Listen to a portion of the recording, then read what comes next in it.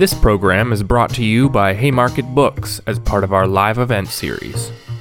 Haymarket Books is a radical, independent publisher dedicated to connecting social movements with the ideas they need in the struggle for a better world.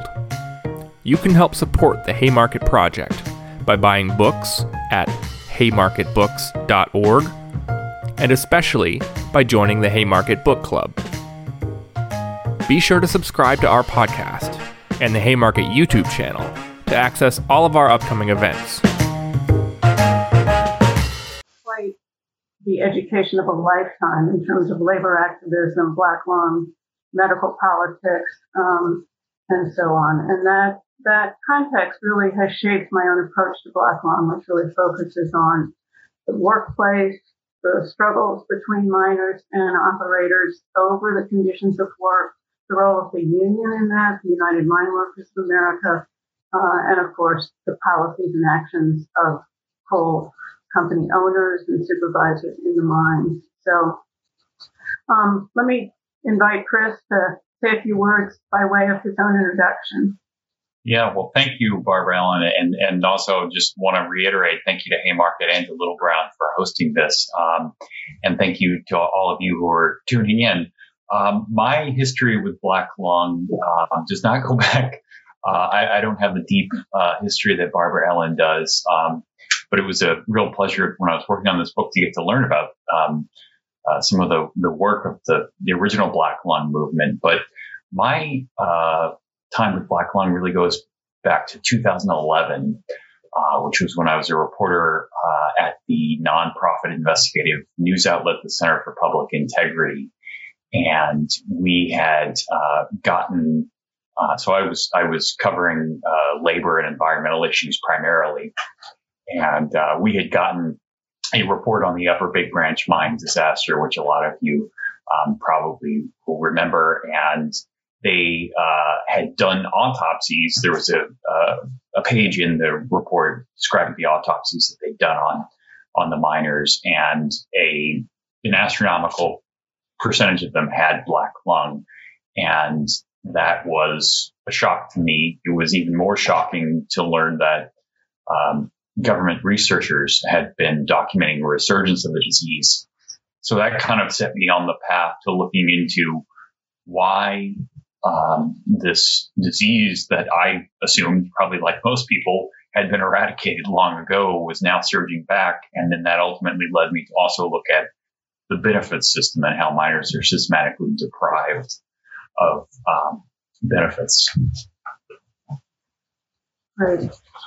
Well, we thought that we might start out by giving, in addition to these introductions to ourselves, just a brief overview of the history of the black lung movement, just very briefly, because we wanted to get into additional or some conversation. But let me, just for those who may not be familiar with black lung and the history of the black lung movement, just note that, despite what seems to be pretty obvious relationship between working underground in a coal mine, breathing dust every day, and the possibility of developing a severe and disabling lung disease, that connection was actually denied by the medical establishment in the United States and Britain and many other places in the world until the 20th century, the late 20th century. And in fact,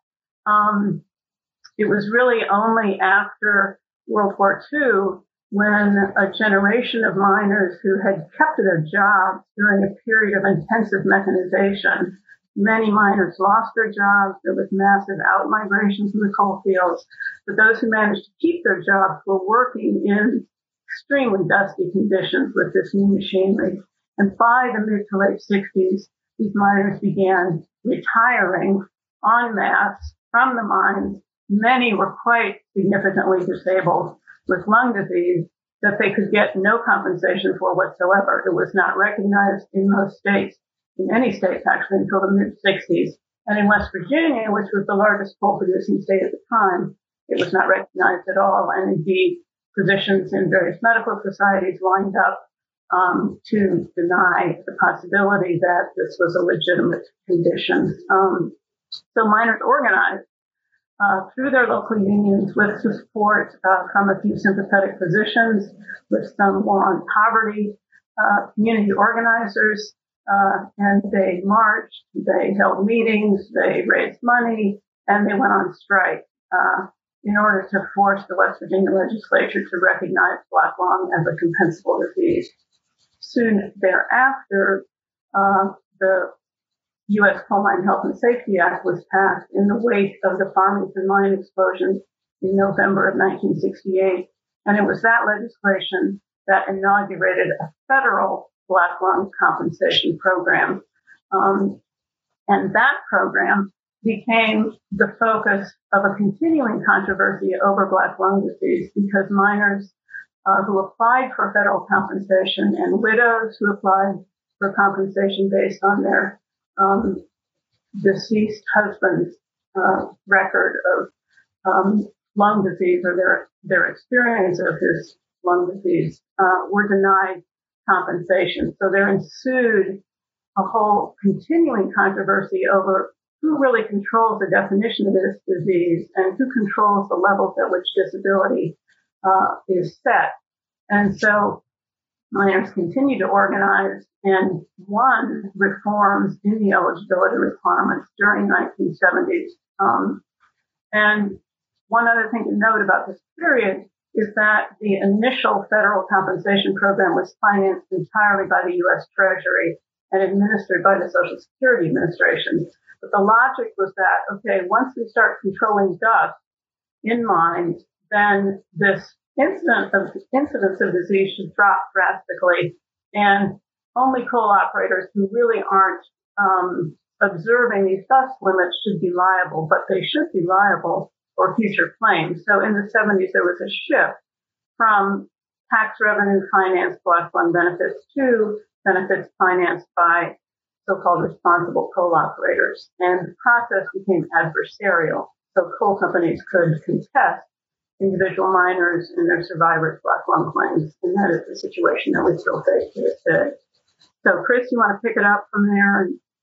Yeah, and then the system that I came to see when I started looking into this was really a product of the 1980s, the early 1980s in large respect. And that was, there was a liberalization in some ways in 1978, 77 and 78 of the law. And the claims award rate went up quite a bit, and it reached about 50%, which was perhaps anomalously high. The Labor Department had implemented new rules that were starting to bring that back down. But what you have when the Reagan administration comes in is this looks like sort of a runaway entitlement program. And they see massive spending. And what ends up happening is there is legislation that's passed in the end of 1981, taking effect in 1982, that really changed the system, the compensation system going forward in a pretty dramatic way. What it not only rolled back the liberalized standards, but it actually undid some of the original protections in the law. And one of the key ones was this 15-year presumption, and this is something that exists in a number of workers' compensation settings, and it's a really difficult thing to deal with occupational disease. And so there was this presumption in the 1972 amendments that basically if a miner had worked 15 years or more in the mines and had a totally disabling respiratory impairment, that for purposes of the system, it would be presumed that the cause was coal dust. The amendments in 1981, 1982 did away with that. And then it also required widows not only to show that their husbands had black lung when they died, but that they died because of black lung. So you have these ridiculous scenarios where someone is totally disabled of black lung at the time of their death, but if they get injured in a car crash, the widow is out of luck. After this, the claims rate really dropped precipitously to about 4% by 1988. And it kind of has hovered there. It hovered there for quite a period of time. The other reason for that was, as Barbara Ellen said, became adversarial. And so miners were no longer taking on the government lawyers. They were taking on private lawyers paid by the coal companies. And this became extremely adversarial. And that really became the system that I looked at years later. And so, I mean, that really persisted until very recently. But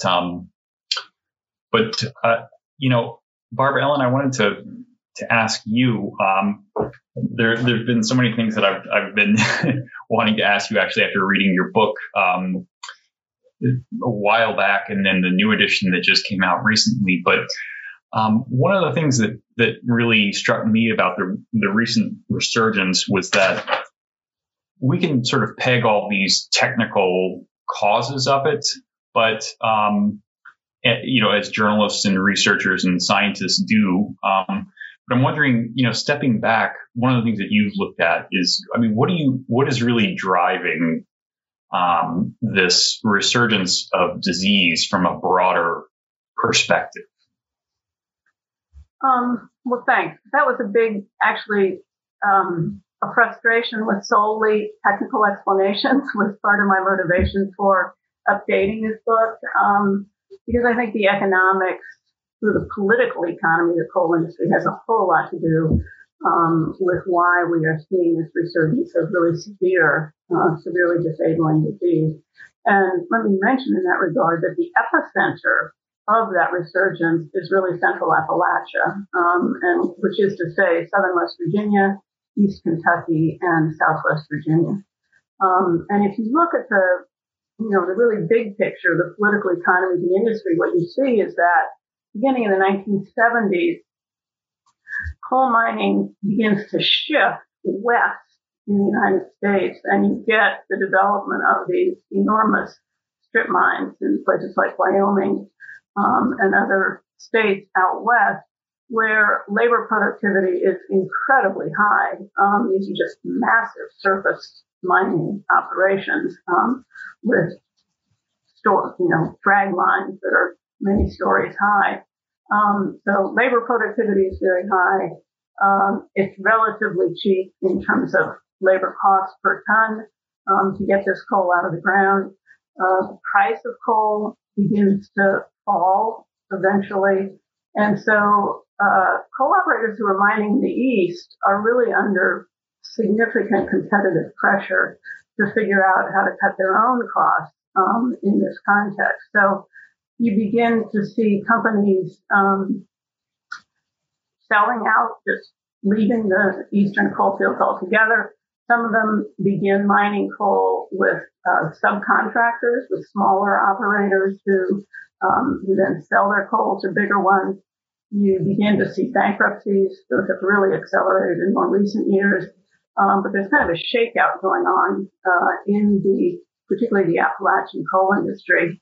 And that's especially true in Central Appalachia, where the coal seams tend to be thinner. The great majority of really thin seam mines are in Central Appalachia.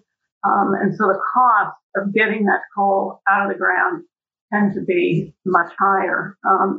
So companies start cutting corners with their labor practices. You see efforts to, cut costs in terms of occupational safety and health. And you see ultimately the effort to undermine and then get rid of the United Mine Workers of America so that they won't have to pay into union pension plans, union healthcare coverage, and so on. A.T. Massey really spearheads this drive in the 1980s, but it's also evident in the Piston strike, which the United Mine Workers wages pretty heroically and very strategically, and wins in some respects, but ultimately the union cannot hold back this anti-union offensive, which of course is aided on the political side by what Chris was mentioning, the Reagan administration, a very anti-labor atmosphere, so that you get the union being sued and fined and rulings about the size of its picket lines. You get state police protecting non-union coal trucks.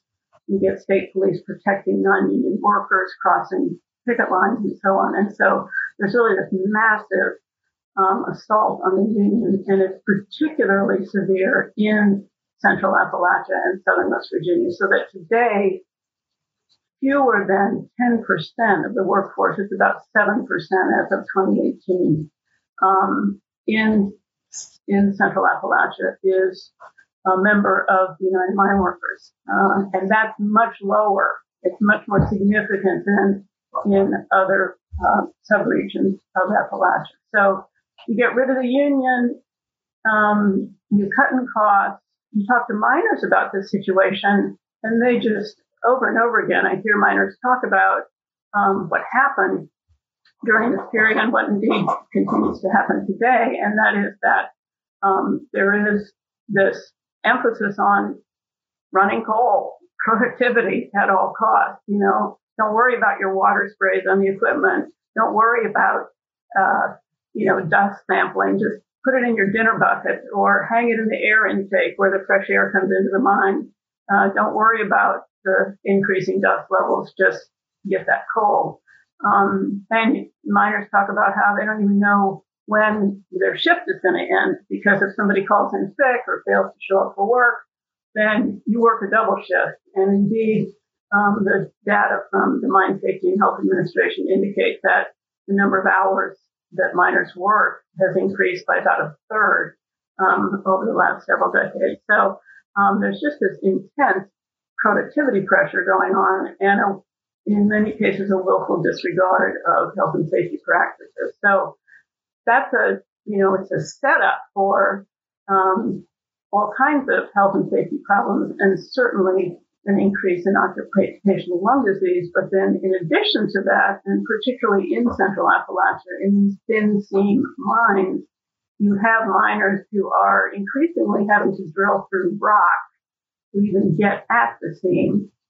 And this is where the technical explanations come into play, because that rock, it turns out, is high in silica content, which researchers will tell you works like, as one mentioned or described it, works like ground glass, extremely harmful to the lungs. And so it's also a carcinogen, actually. So in my view, it's extremely important, of course, to emphasize the role of silica, and we need a specific standard for silica in underground coal mines, a more strict one than we have and a more specific one. But I would argue that the cause of this whole situation is more the changing political economy of the industry than this inert material human beings who put the situation in motion. So let me turn to you, Chris, and ask you, your book recounts many, many moving stories about miners and their families efforts to get federal black lung compensation. So I'm just wondering, again, people may not be familiar with what it really means to try to gain benefits when you are already severely disabled by lung disease. So I'm wondering if you could just perhaps recount one of those stories that were related to you, and perhaps talk a little bit about how this situation might be improved. What it would take to do that. Yeah, I mean, over the course of reporting that I have been doing over the years, I've really seen the human toll of what you described, the basically all of the technical causes with, as you describe it, the sort of larger social, political, and economic drivers there. But it really has a gut-wrenching toll on these miners, and it is shocking to sit in the living room with someone who otherwise looks like a relatively young, healthy man, And just from having a conversation with you, he is eventually struggling for breath. And there's a gasp that comes with it that is just, you will never forget it if you hear it with a miner who has severe lung disease. But, the benefits system has really evolved in a lot of ways to be kind of the worst of all worlds for miners. It has elements of workers' compensation system, but it also has elements of high stakes civil litigation, and it kind of combines the worst of those from a miner's perspective. And what I mean is that a workers' compensation system, the idea is that the employer has the liability capped, meaning there's only so much you're going to pay out. And in this case, it is relatively modest monthly benefits, usually range from somewhere to around $700 to $1,100 a month, depending on how many dependents the miner has, plus medical coverage for lung disease related treatment. So that liability is capped for the employer, but then in return, you make it a little bit easier for the worker to prove his or her claim. Well, in this system, the employer gets the capped liability, but it really isn't that much easier for the miner to prove his or her claim. And then at the same time, you have companies fighting this as if it is a $1 million lawsuit. In a lot of cases, where they're just these cases will drag on for 10, 15. I've even, followed the case of miners who lasted more than 20 years trying to get benefits. And I think, one that really stood out to me that I started following his story in 2013 was a miner named Steve Day. And he was kind of the epitome of what happened in Central Appalachia. Worked at the face for many years for a large coal company, and eventually contracted severe black lung. But when I met him, he had lost his case, and the government was actually coming after him for repayment of the interim benefits that he'd been paid after he initially won. And it was just puzzling to me how he lost his case. And it was then that I started to see that you have all these cases where they're just seemingly puzzling outcomes, where you have miners who are being treated for black lung. They have large masses on their x-rays that no one can really fully explain, and that their doctors believe is black lung, but that the company's doctor says is probably something else. And these miners end up losing their claims. And that was what happened with Steve. And it was only really sadly in his case that he finally died, and his autopsy proved that he had just an extensive case of black lung. But it took that for him to win his claim, and that is unfortunately that is too common. And but I think one of the reasons for that is something that I really started to see in the specific context, like in Steve's case and other miners' case. But I mean, it's something that I think you've written about eloquently, Barbara Ellen, which is this fight over black lung. And I only came to realize this later after doing a lot of reading, but this fight over black lung has really, in a lot of ways, been a fight over what the definition of the disease is. And medical professionals have really kind of had a complicit role in this in a lot of cases, and kind of have acted as gatekeepers, almost, defining what the disease is and telling miners that, what you're experiencing is not legitimate just because we don't have some sort of objective way of measuring exactly your level of disease or something like that. And, I'm wondering if, Barbara Ellen, if you could just kind of go through, the history of that and why you think that's been the case and why it's still happening today. Yeah, sure, I can try to. It's a long history, and so I'll obviously shorten it and try to be brief. But there's a lot of evidence that, going back to the 19th century and well before that, coal miners themselves, people who lived in coal mining districts, people familiar with them, novelists. There's popular literature that shows a widespread awareness of a relationship between dust inhalation and the kind of disabling respiratory conditions that coal miners tended to have as they aged, spitting up huge gobs of black sputum, and of course, just the constant chronic struggle to breathe.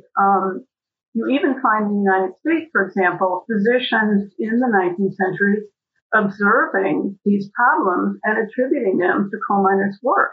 And so what's particularly disturbing, astonishing, I'm not sure what to call it, is that you get this blanket of silence that falls over the problem, at least on the part of the medical profession, by the early 20th century or so. And I think there are a lot of explanations for that. One is certainly the rise of the company doctor system, because as the Appalachian coal industry expanded, coal companies developed company towns in which they controlled housing, food supply, the stores, the railroad access to towns, and the healthcare delivery system. So you had physicians treating miners who had no incentive whatsoever because they were controlled by the company. Their employment was controlled by the company. No incentive whatsoever to identify work-related lung disease among miners.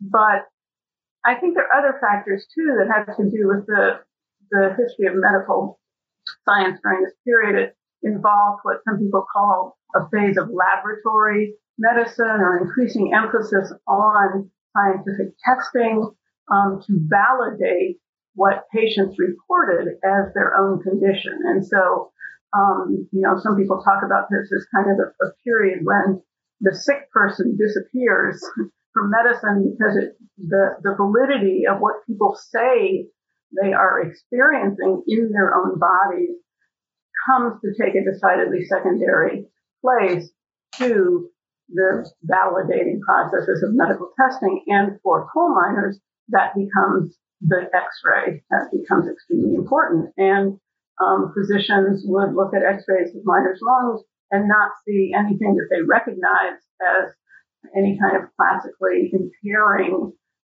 condition. And they were informed in part by silica, ironically enough, because that was a more recognized problem, that is to say silicosis. So as we were talking about earlier, there's a whole lengthy period during the development of the Appalachian coal industry, late 19th into the 20th century. Generation after generation of coal miners are contracting lung disease, especially intensively with mechanization.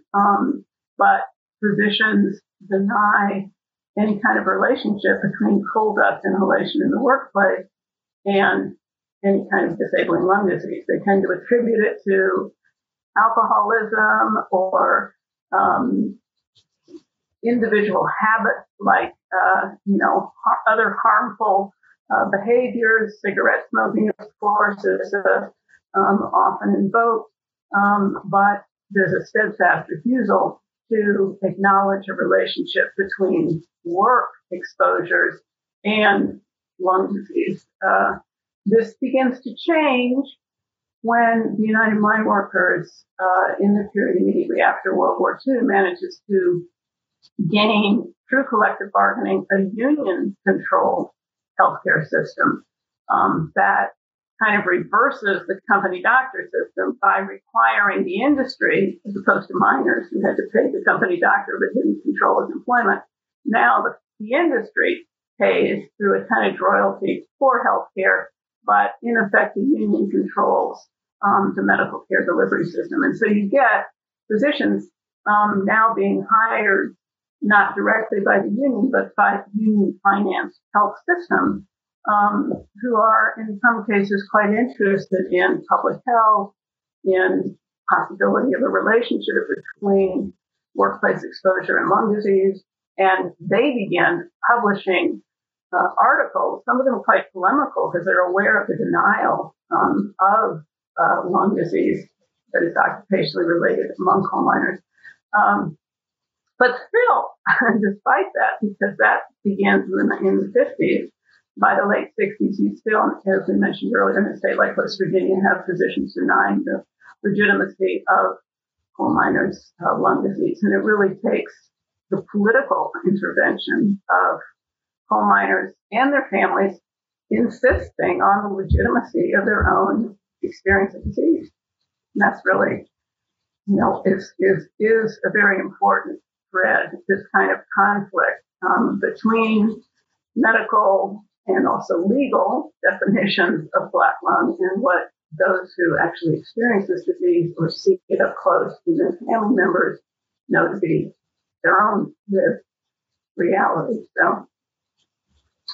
So speaking of that, conflict or contradiction between how some physicians have viewed Black lung and how miners themselves have experienced it. Chris, you really did an amazing investigative job of uncovering the work of the radiologist, Dr. Paul Wheeler, who was at Johns Hopkins, and who read thousands of x-rays of coal miners' lungs in federal Black lung compensation claims. And not once did he find advanced, severely disabling Black lung disease. Not once. It's really quite an appalling story. So I'm just wondering if you could talk to them about that. You did an amazing research job to uncover that, but also just how do you see this physician's stance in relation to this long history of medical controversy over Black lung? Yeah, it's really interesting because it does fit within that continued history of what you were describing of sort of keeping a narrow definition of what the disease is. And that serves to shut out miners who don't have a particular appearance of disease. And in the case of Dr. Wheeler, I mean, I should say his record made him an outlier, and he was extremely prolific, which was one reason he had such an outsized impact, as well as the fact that he had a very impressive resume and was a prominent doctor at Johns Hopkins, which carries a lot of weight in the benefits system. But he also, his view is not necessarily all completely different from some of the other doctors who frequently read X-rays for coal companies. But he just had this very strict view of what the disease looks like on an X-ray, and it has to meet all these very, very specific criteria. And if it didn't look like that, it just, to him, it would not be, or almost certainly was not, Black lung. And, it was only when I started to look at, one, his record, and then two, what the medical literature actually has been saying over recent decades, and what other experts I have also been saying, based on their own experience treating miners. And you see that these rules that he had are really not hard and fast, and in many cases they've been discredited or disproven. Yet he continued to apply them, and because of the way the benefits system worked, it was very difficult to challenge that.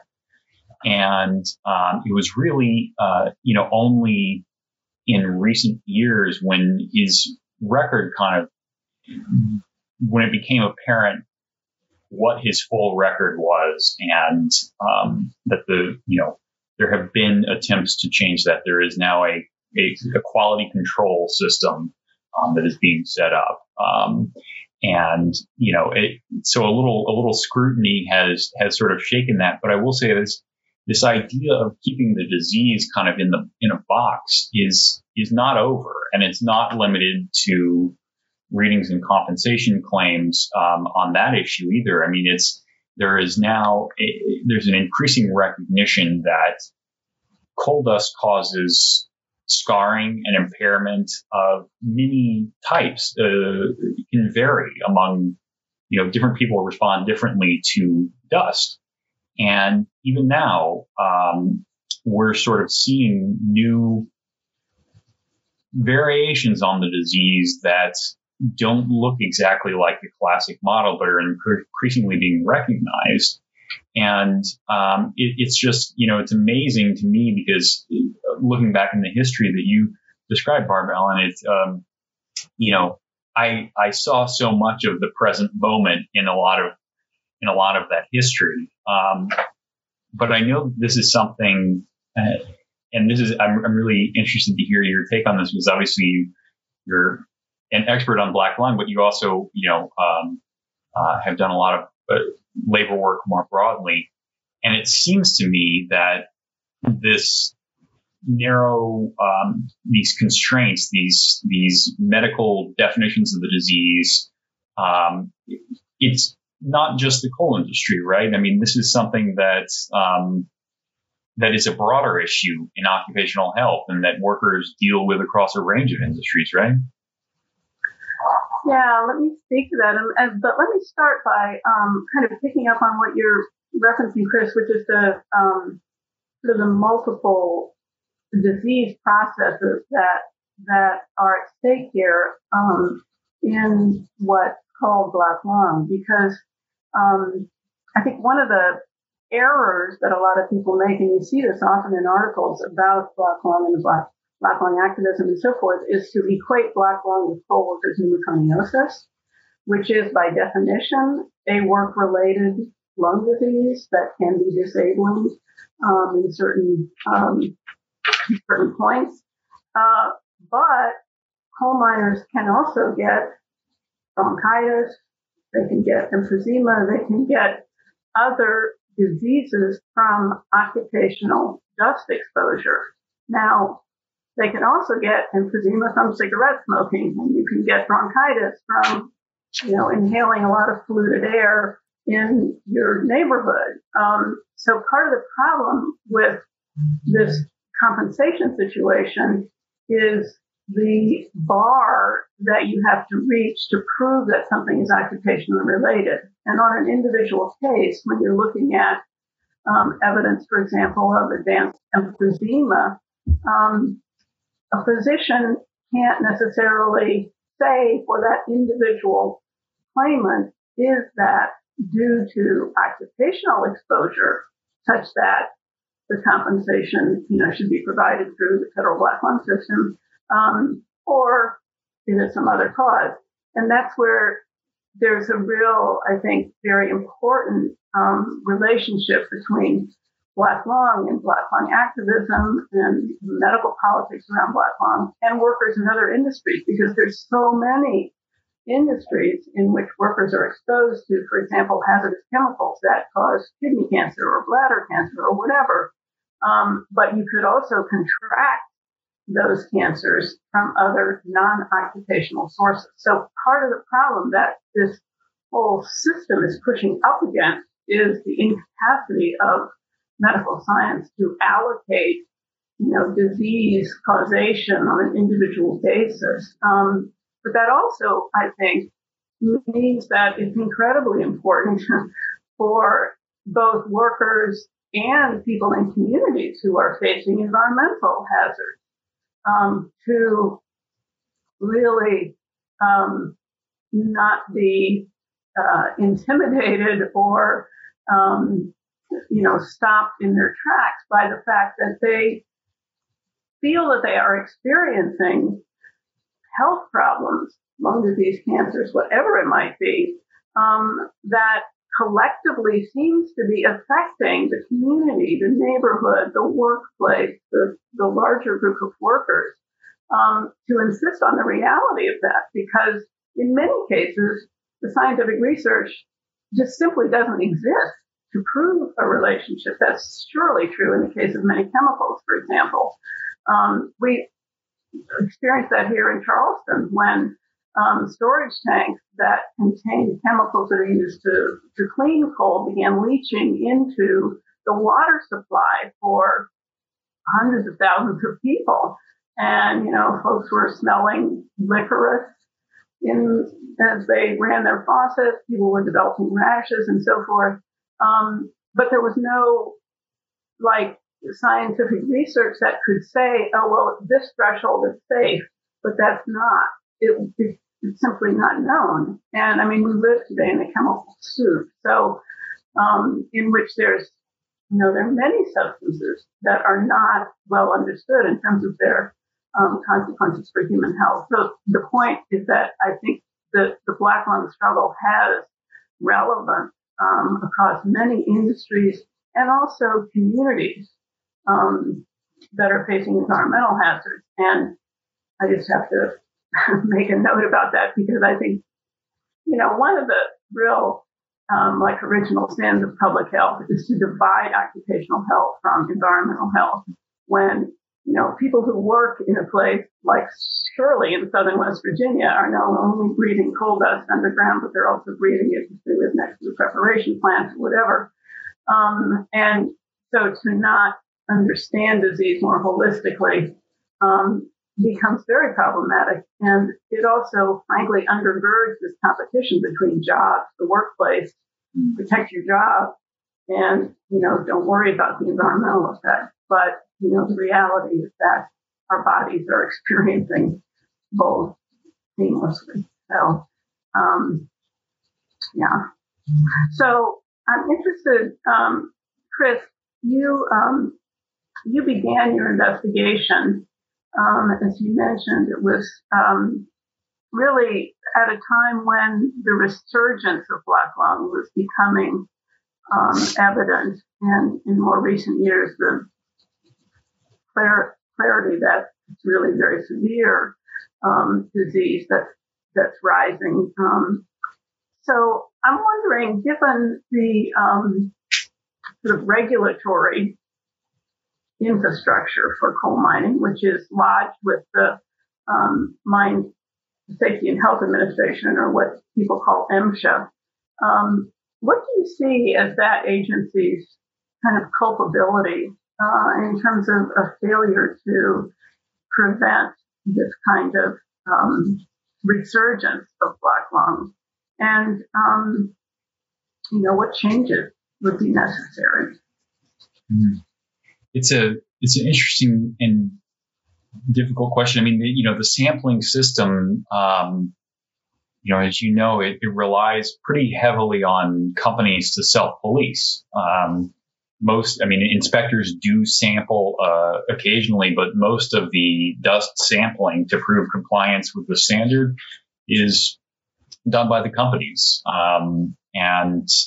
There's really, one thing that was shocking to me is, when I would talk to guys who had been in the mines, they would just describe rampant fraud and cheating as just sort of, they would talk about it matter-of-factly as if it were just a known sort of an open secret in the industry. And it really has been. When I went back and looked at the history of this, it has been since the 70s, really. It has not been secret that there are all sorts of ways to really game this system and not take samples that actually show what the miners are breathing, and to make it look like you're complying with the law when you're not really. And then there are all sorts of loopholes in the law, like getting to average 5 samples and only the average has to be in compliance, or getting to run the pumps to sample for only part of a shift if it's longer than 8 hours. There are all sorts of these things that the coal operators would sort of figure out ways to take advantage of that. And then you also had pretty widespread where it would just, as you've described, you would just either put tape over the sampling device, or you would go hang it in the clean air back out by, or, I mean, you just hear these stories so many times, and these guys almost take it as granted that it's going to happen. But in 2014, the MSHA enacted a pretty long-sought regulation. Now, it lowered the dust standard, but not as much as public health officials had recommended. The National Institute for Occupational Safety and Health had actually recommended in 1995 cutting the dust limit in half. The new standard didn't go quite that far. But if you talk with, a lot of the people in the regulatory community, they will argue that the key thing to that regulation was closing a lot of the loopholes and also requiring the use of this continuous sampling device that, has a computer instead of an old-fashioned filter that dust collects on. And it should theoretically be harder to cheat. It's not clear yet whether that's going to be the case. The numbers look pretty good on compliance so far, but of course the numbers looked pretty good on compliance before too. And it turned out that they weren't real. And then the other thing that I wanted to mention, because this is that your silica comments are really timely here, and I think there's really good evidence that that's what's driving a lot of this resurgence. And, that has been something that has been on regulators' radar for years, but it hasn't really materialized into a rulemaking.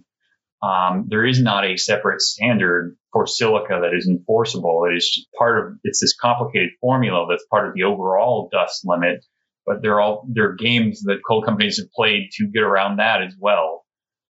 And interestingly enough, it was either today or yesterday. I'm not sure if it was just released, but the Labor Department Inspector General just released a report finding that MSHA was doing an inadequate job of protecting miners from silica. So that is something where, the Labor Department issued a request for information this year. And so they've gathered comments on it, but they have not acted. And I think there's a lot of pressure from people in this community to act on that. And so it'll be very interesting to see, particularly with the new administration, also what happens with this.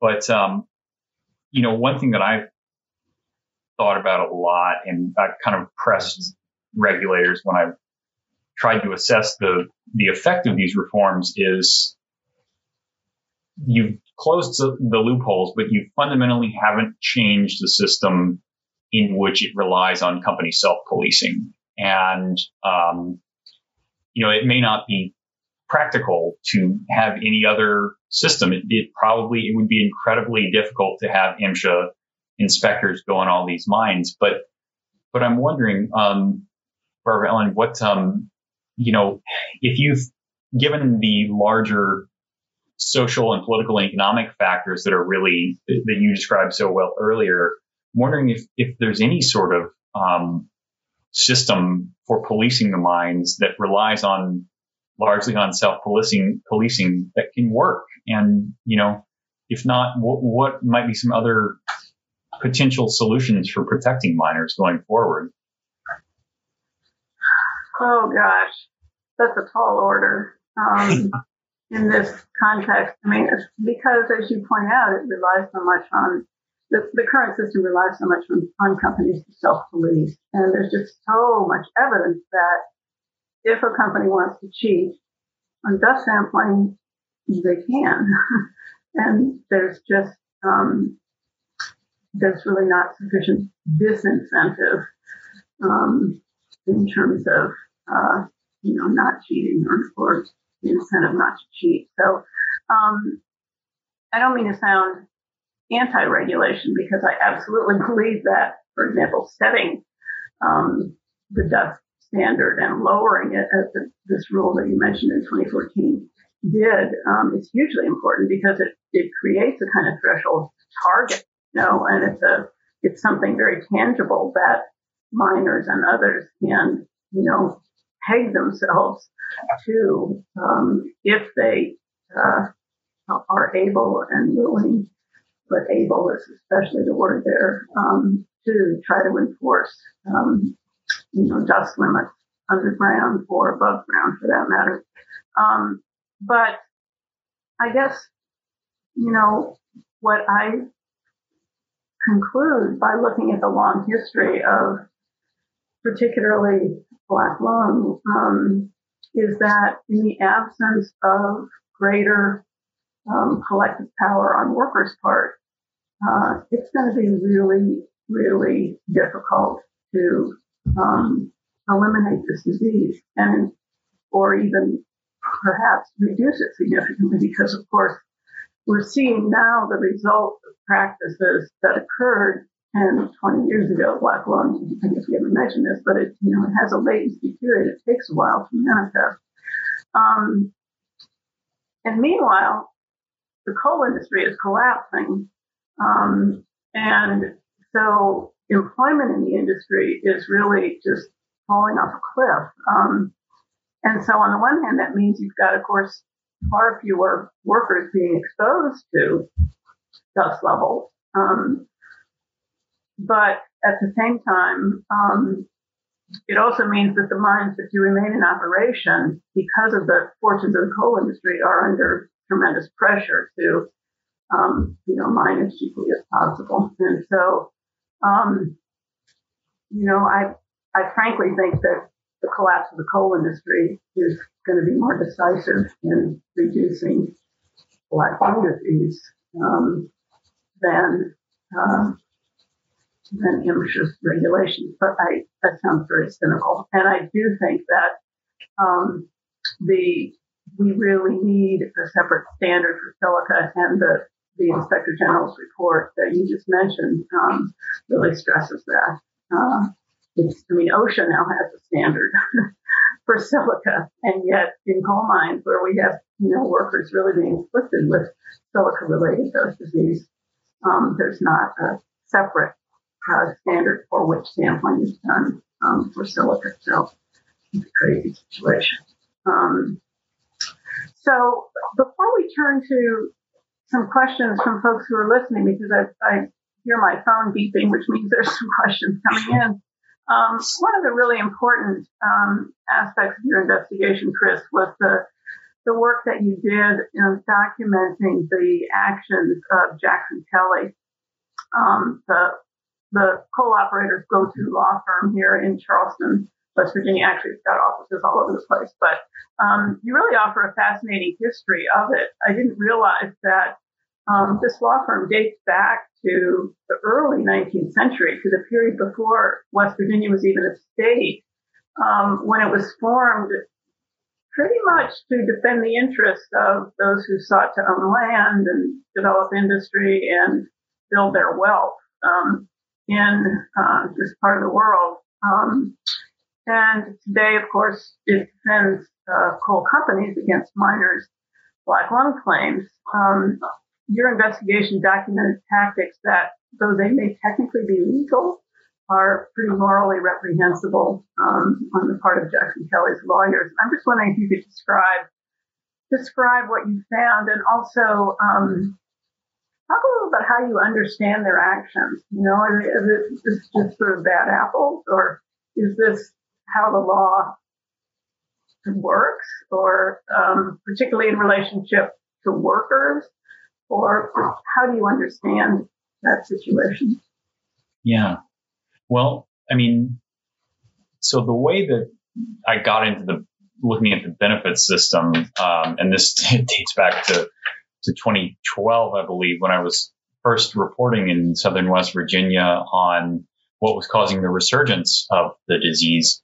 And it was there that I met John Klein, who was an attorney by then, but he had actually come to the coal fields as an idealistic 20-something, as a VISTA volunteer, Volunteers in Service to America. It's like the domestic version of the Peace Corps, and it was part of the War on Poverty, and ended up staying and becoming well, he was a carpenter and then had a home building business and he and his father ran a business that built homes for people who qualified for government-backed low-interest loan programs. And then he eventually went to work at a rural medical clinic, which was one of the clinics that actually received government funding to diagnose and treat miners who have black lung.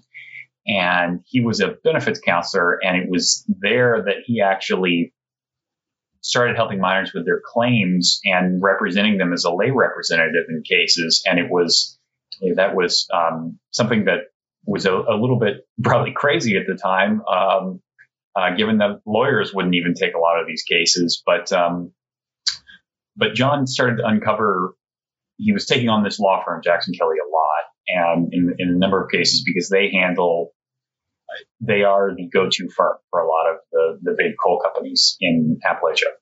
And what he started to see in the early 90s was what he felt like was a pattern of withholding critical medical evidence in benefits cases that was causing miners to be wrongfully denied of their claims. And it was something where he really pushed over this and sort of case by case unraveled it. And it was ultimately the case of a man named Gary Fox. And so my book is really focused on the interweaving narratives of Gary Fox and John Klein and the implications that case has for other miners. And it's sort of the culmination of this fight. And, Gary, what happened to him basically was that he had lost his original claim because the law firm had withheld a critical pathology report two critical pathology reports that showed that their own experts believed he had severe black lung. He ended up losing his claim and having to go back into the mines because his family couldn't be without health insurance because his wife had a chronic disease that was very expensive to treat. And he continued to breathe the dust and got so sick that he, when he finally got out and filed a subsequent claim, he died while the claim was ongoing, while trying to get a lung transplant.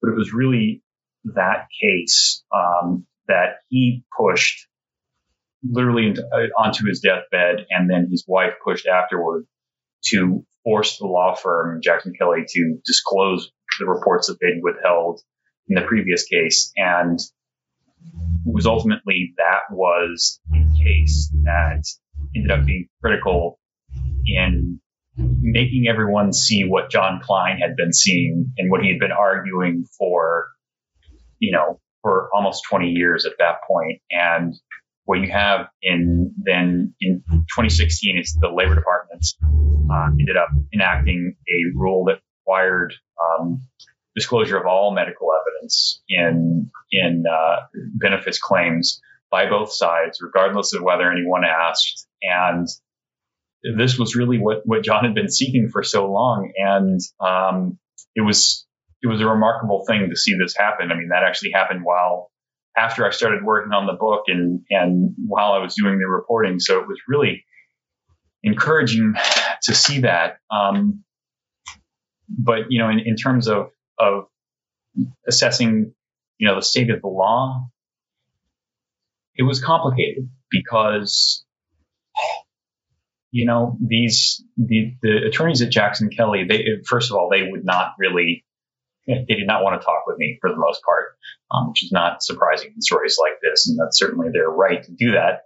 I wish they had, because I think I really wanted to understand their motivations. And I think that's because you look at the lawyers, and they are people who could be your next door neighbors in suburbia. They're at your church. They're participating in all the local civic organizations, donating their time.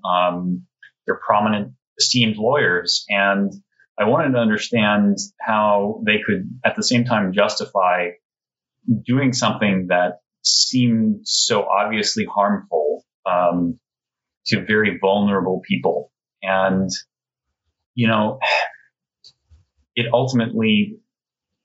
came down to, I think, this it's a larger thing that you see in the law a lot of times, is that the adversarial system functions a certain way in this country, and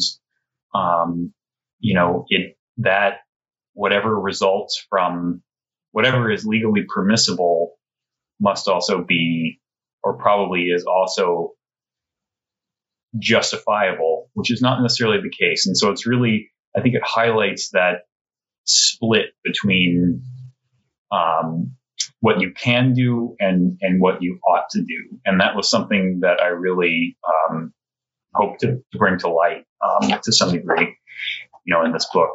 I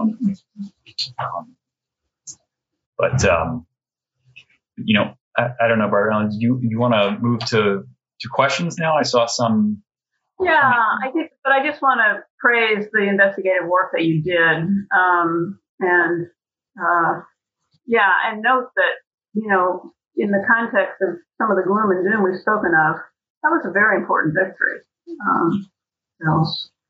Yeah. I see a question here that actually there was something, it was kind of a follow-up to something that I asked you earlier that if it's okay, I think I'll ask you to field this one. This comes from a viewer, Paul Sheridan. Any thoughts on whether science denial in the industrial context or in other contexts, climate change, COVID, is evolving and responding to other political, economic, and cultural factors? It seems like something that would be. Yeah, that's an interesting question. And in part, I want to answer it by clarifying that I think that the struggle between miners and their families and physicians over the definition of Black lung and, for example, where you set disability in terms of tests of lung function and so on, did not, for the most part, involve a denial of science per se, because there have always been physicians who agreed with miners' sense of their own condition. Dr. Donald Rasmussen, much beloved, worked for many, many years in Beckley, West Virginia. More recently, Dr. Bob Cohen in Chicago is kind of mantle that Rasmussen held has fallen on him. Both esteemed researchers. And I would also note that coal miners and those who became lay advocates, that is to say, often miners' wives, widows, daughters, brothers, whatever, who argued Black lung compensation claims and assisted people with their claims, developed very sophisticated understandings of X-rays and all of the details of medical evidence that's required in Black lung claims. So I don't want to give the impression that this struggle involved a kind of denial of science and an assertion that, well, whatever we think is true, or something parallel to what we're seeing, for example, with COVID and the denial of the severity of that disease, or something parallel with climate change. I guess what I would say, though, is that I think the Black lung case really illustrates or it offers a kind of caution about the role of science in problems that are fundamentally about unequal political power or lack of political power, and about things like economic exploitation. Science has an incredibly important role to play as a resource in those struggles, but it's not going to solve those problems. The solutions are more fundamentally, I think, political and economic. But then that's all about sort of how to answer that question in the context of Black lung. I think it's a really interesting question, though, to think about, the desire by some to move politically through science denialism, and that is for sure a very serious problem. Whether it's morphing, I'm not sure. I don't know. Do you have any thoughts on that? Yeah, I mean, it's tough to know, and I guess I would just say, as you know, I mean, science is kind of it can cut either way. In some respects, I mean, you can use it to achieve a lot of good, but as you described, I mean, it can also be used to kind of jam the disease in a box and overly narrowly define it. And I guess in some ways it kind of seems like the limits of our technical prowess in terms of what we're able to detect scientifically may have implications that we don't intend for workers and for just public health generally, because just because we don't yet understand how to measure or detect some sort of causal agent or impairment doesn't necessarily mean that it isn't there. And so, I guess that's my 2 cents on that. But I think it is just, scientifically fraught world that we're living in these days. Mm-hmm.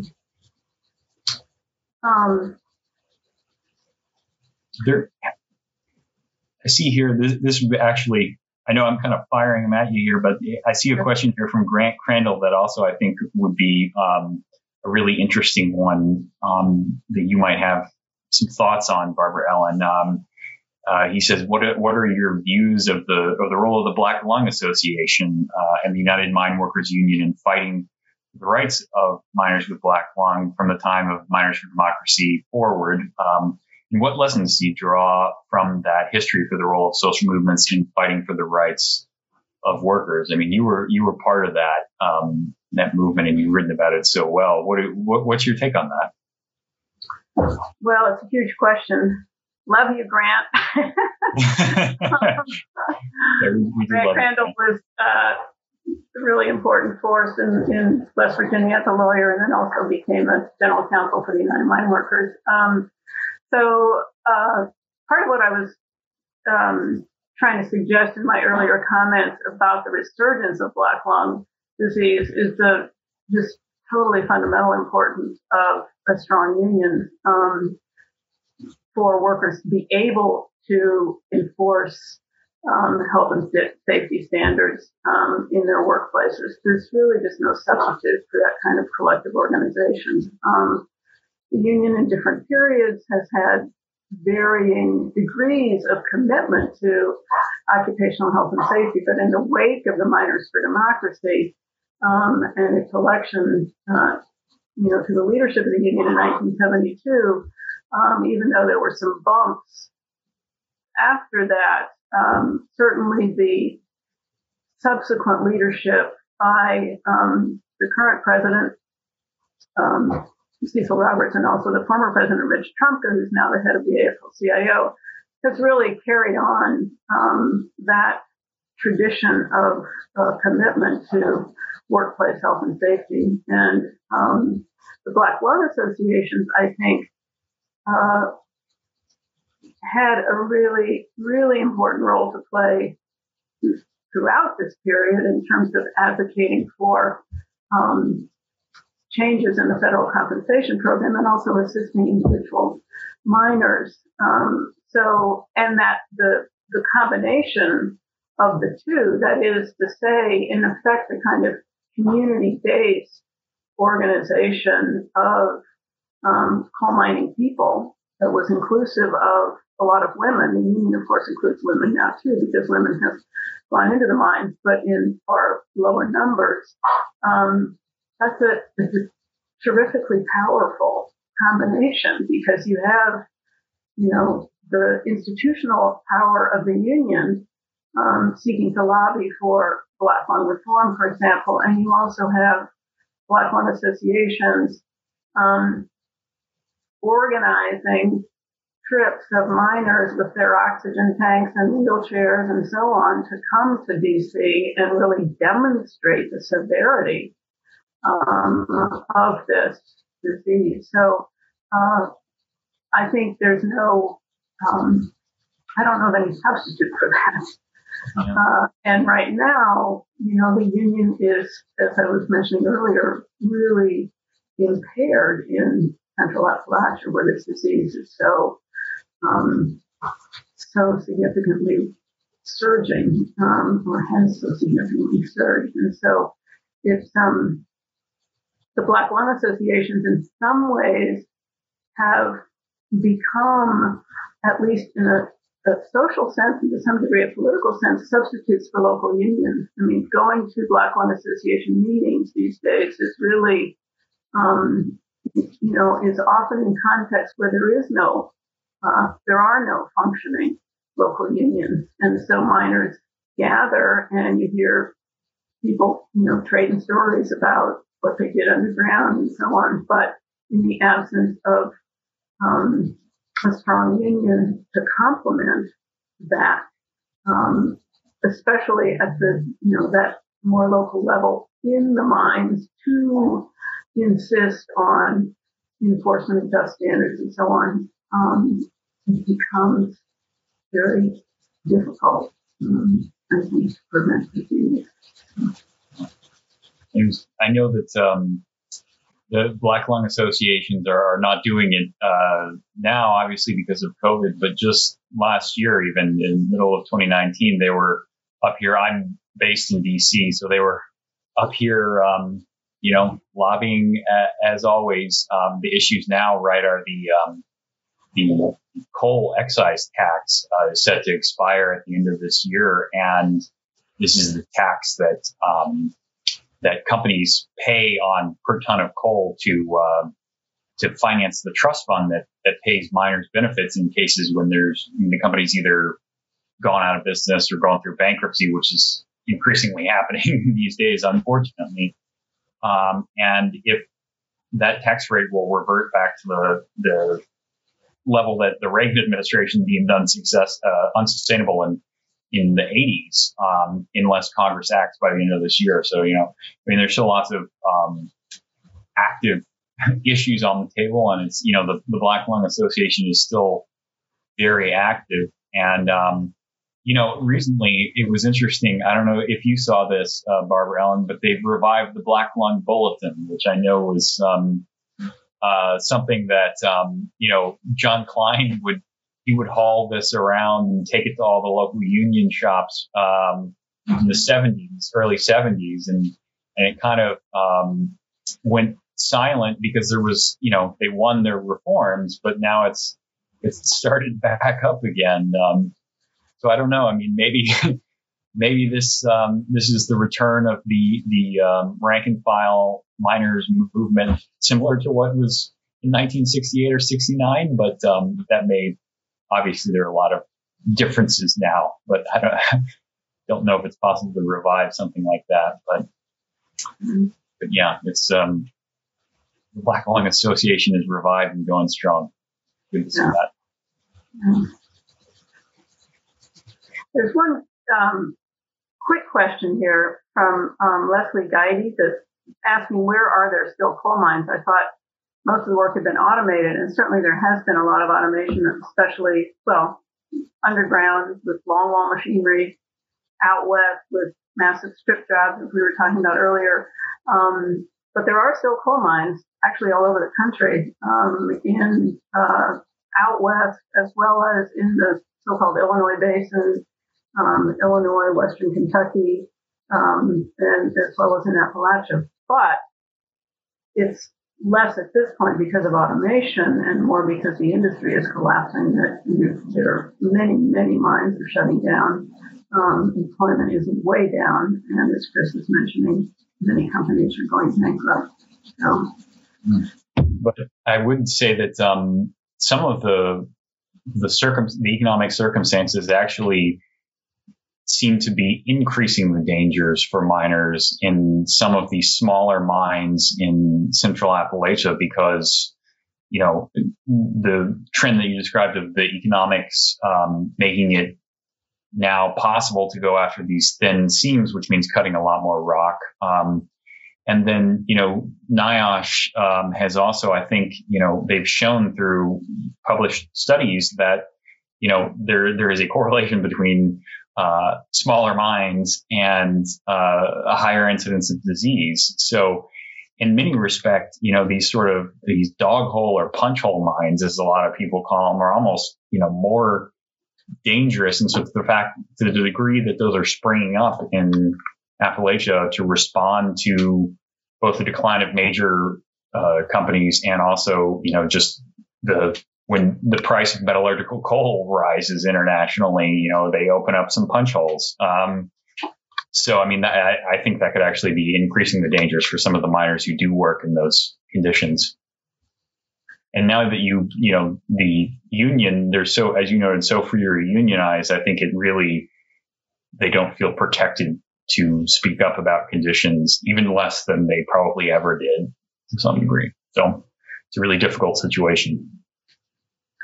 It is. And just your mention of metallurgical coal makes me think of some analyses that I've read recently by business press about the coal industry and the fact that if we get a major infrastructure package passed through Congress, metallurgical coal mining may actually get a renewed lease on life because of the steel required in those infrastructure projects, which would be interesting.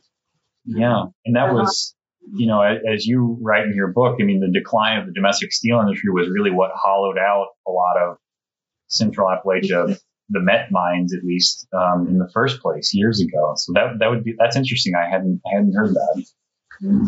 Yeah. So maybe one other question. We just got a few minutes left. There's one here about the Friends of Coal propaganda campaign, and just the question, perhaps sharing our thoughts on those. That was Friends of Coal is still evident for sure. Bumper stickers that you see quite frequently in East Kentucky, West Virginia, and so on, and was very much a kind of industry finance campaign.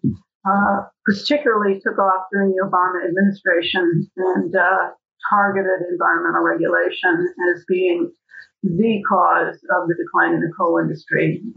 We know that there are many factors, and they have a lot to do with the growth of natural gas, renewables, and just the market decline of coal. But nonetheless, it was very and remains, I think, a very politically important argument. Some people have analyzed that as just kind of an AstroTurf argument or organization. That is to say that it was just industry financed and didn't really have a lot of depth in terms of support among people in the coal fields. I'm really not. I wouldn't agree with that just because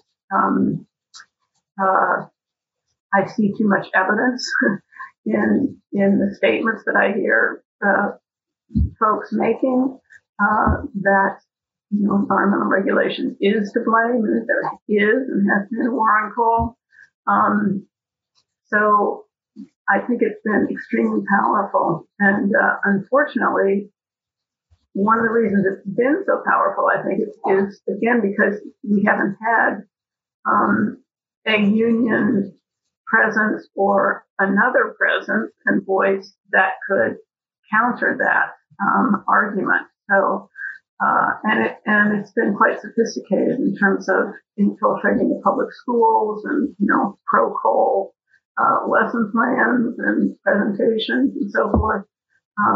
It's evident in the bumper stickers and so on. There's been lots of ad campaigns that associate coal with manly coal miners and American nationalism.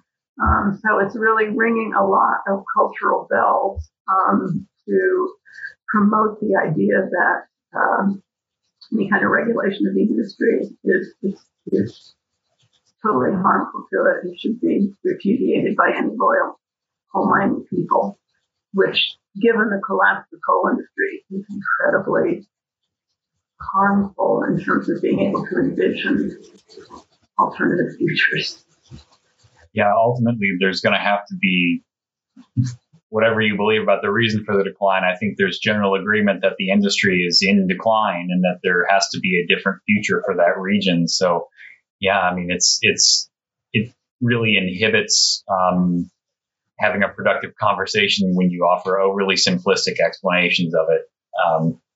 So I think, a lot of people would be better served to have frank conversations with people who live in that area about what the future looks like. And I hope that will happen.